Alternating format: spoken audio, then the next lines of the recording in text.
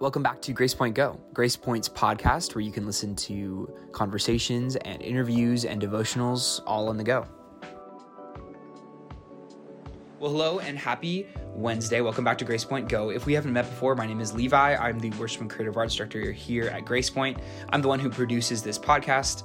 And today's a little bit different because Pastor Steve has some commitments that he is giving his time to this week. Pastor Jared is out in Oregon teaching. And so I'm just kind of jumping in with a new series that we'll be doing on and off for the rest of this season with just some short readings and meditations from Psalms. And we want to do that because Psalms is such an easy, poetic, beautiful, bite-sized kind of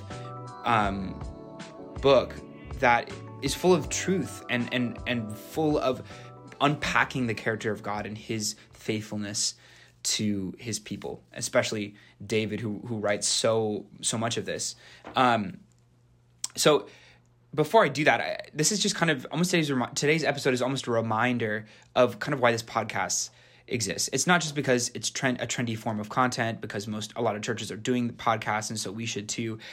It's actually just a really helpful way to bridge the gap between our Sunday experiences, between our worship service when we gather together one Sunday to the next time we walk into those doors. And it's a way for us just to plug into church, plug into Grace Point, plug into hopefully some encouragement and some of the conversation, and hopefully that comes through the conversations and meditations we've been having on this podcast.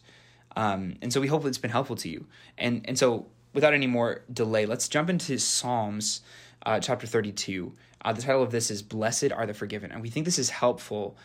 I think this is really, really helpful because this chapter in particular is really encouraging. First of all, it's also very relatable to the human condition, to our perspective, the things that we experience in our walk with the Lord.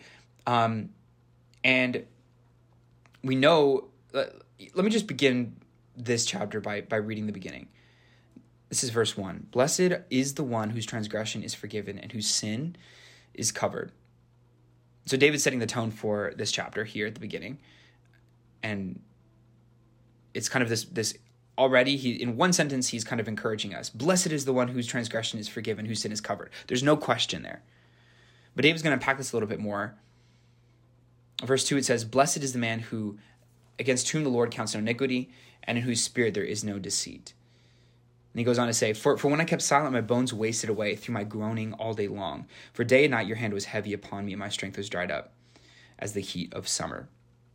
And so David now is contrasting what happens when he keeps silent, the experience that he's had when he hasn't walked in closeness and vulnerability with the Lord. He experiences this, my bones wasting away, my groaning all day long. For day and night, your hand was heavy upon me, and my strength was dried up. So he's describing discouragement. He's describing almost a depressive state. He's describing spiritual turmoil within him, and so this is already relatable in this chapter, just 4 verses in, because don't we all relate to that? None of us have walked in perfect closeness and intimacy with God. And we all have a temptation to, when we're distant from him, to keep silent, to not kind of cast our burdens on him. And when there is separation, when we don't cast our burdens, we don't give over the brokenness that we have to him and just ask for his help, his forgiveness, his joy, that we're stealing joy from ourselves. We're stealing the satisfaction of getting to walk in the joy of forgiveness and mercy. And God is so faithful despite our hesitancy and our temptation to be silent, to keep quiet. And we know this because in Psalm, in the same chapter, in verse 5, he says, I acknowledge my sin to you, and I did not cover my iniquity. And I said, I will confess my transgressions to the Lord, and you forgave the iniquity of my sin. And I love that he's already contrasting and comparing already. He just said, for day and night your hand was heavy upon me, but I acknowledge my sin to you, and I did not cover my iniquity. And I said, I will confess my transgressions to the Lord, and you forgave the iniquity of my heart. And this is the truth, that heaviness that Dave is describing, that your hand was heavy upon me. I know that I've been there, where I know that there's ways that in which I should be walking in more closeness with the Lord, where I should be giving him things that I'm holding on to tightly or carrying. And he guides us back. And that's a mark of his believer, is he guides us back. He brings us back when we are not walking in the steadfast love and the faithfulness that he offers. And then in verse 6, he goes on to say, therefore let everyone who is godly offer prayer to you at a time when you may be found. Surely in the rush of great waters they shall not reach him. You are a hiding place for me. You preserve me from trouble. You surround me with shouts of deliverance. So he's going on and saying, well, I've acknowledged my sin. I did not cover my iniquity, and I confess my transgressions. And then he's encouraging all of us. So he's opening this up from his own experience to say, therefore let everyone who is godly offer prayer to you at a time when you may be found, God. And in a few episodes ago, we were talking about, I think it was titled 5 Ways to Improve Your Daily Prayer Life. And one of the suggestions we were talking about was praying scripture back to Jesus. And this is why Psalms is so powerful and so helpful, is this is such an easy chapter to be praying back to him.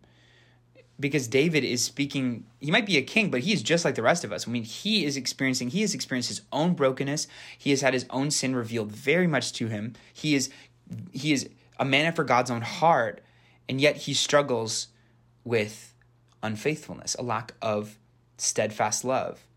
And he needs God's forgiveness just like we do.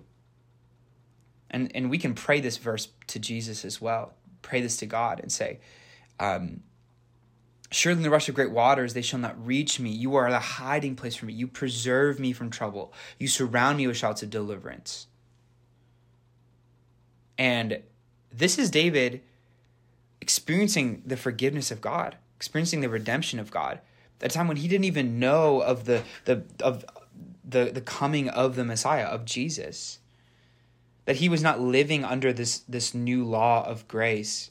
Jesus obviously did not come to abolish the law, but to fulfill the law. But even more than David, we should appreciate grace even more, because we live in a time where God is so merciful that he does not require animal sacrifices from us or for us to atone for our own sin, but instead for us to place our hope and our trust and our full confidence in the finished work of Jesus Christ. And so we can view these verses through a transformed eye, where we go, God is still the same. God is still the same in the Old Testament. He is still the same in the New Testament. God has got a kind heart, a fatherly heart, to acknowledge our brokenness and for his steadfast love to completely fill in the gaps of where we are not steadfast, where we are not faithful. He goes on, David, in verse 4 to say, I will instruct you and teach you the way you should go. I will counsel you with my eye upon you, but not like a horse or a mule without understanding, which must be curbed with a bit and a bridle, or it will stay near you, or it will not stay near you. Many are the sorrows of the wicked, but steadfast love surrounds the one who trusts the Lord. And David is not long-winded in this chapter, but he is kind of back and forth in his emotions in this book, where sometimes he'll be speaking of a place of desperation, and sometimes he's speaking of a place of 100% confidence in his reflection on what God's done in his life. And then he's back, kind of almost wallowing in his sorrow or his hopelessness. And then he's back in a state of confidence. And this chapter is David reveling in and reflecting in a state of clarity, where he's experienced the clarity of and the grace and mercy of God.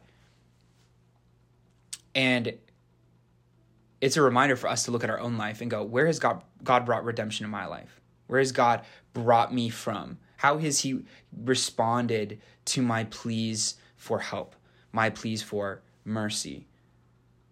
And each of us in our own way who is following Jesus and has experienced him has experienced the same redemption, the same grace in different ways. We can look at this chapter and go, I want to also recount. We can recount the ways in which God has brought us from the pit, and he has redeemed us, and he has covered our iniquity. David ends this chapter by saying, "Be glad in the Lord and rejoice, O righteous, and shout for joy, all you upright in heart." Let me just read that again. I'll actually just read these final 2 verses again. "Many are the sorrows of the wicked, but steadfast love surrounds the one who trusts the Lord. Be glad in the Lord and rejoice, O righteous, and shout for joy, all you upright." And sometimes that's easier said than done, to just rejoice, just trust in the steadfast love of the Lord. And sometimes, like David, we speak from a place of desperation where we go, "God, I just don't see it, but I need it. And I know it's true. I'm just holding on to it with white knuckles." And then sometimes we can look back and go, "Wow, in this moment, I am experiencing the full confidence of grace, and I am full of gratitude, and it's easy for me to proclaim with joy, and with an upright heart." And I just want to maybe just end today in a quick prayer, that no matter where we are today, whether it's in a place of desperation and discouragement or a place of confidence, that either way we would be full of the knowledge that God is still steadfast and he's still faithful despite the ways in which we're not. And that when we acknowledge our sin to him and we do not cover our iniquity, but we walk in openness with him and those around us, and we confess our transgressions to him, to Jesus, that he will forgive the iniquity of our sin. And when we need reminders of this, we can come back to chapters like Psalm 32 and be reminded that there's a beautiful truth that we get to live under and live in. And that should be, that's enough to get us through today. And so let's just pray. God, no matter where we are today, no matter who's listening, and whether they're in a place of desperation and kind of just white knuckling for whatever reason, I just pray that you bring a fresh reminder that you are still steadfast, that you have so much understanding of us, that you were faithful to David and you are still faithful to us, not because of any good that we have done, not because we deserve it, but God, because you are so faithful, even when we're not, that through Jesus, you have allowed us to come into relationship and communion with you. And maybe whoever's listening is in a place of confidence where they just are feeling, they're reflecting on this grace and this place that they're living in, of living in light and living in the grace of God and being full of thanksgiving.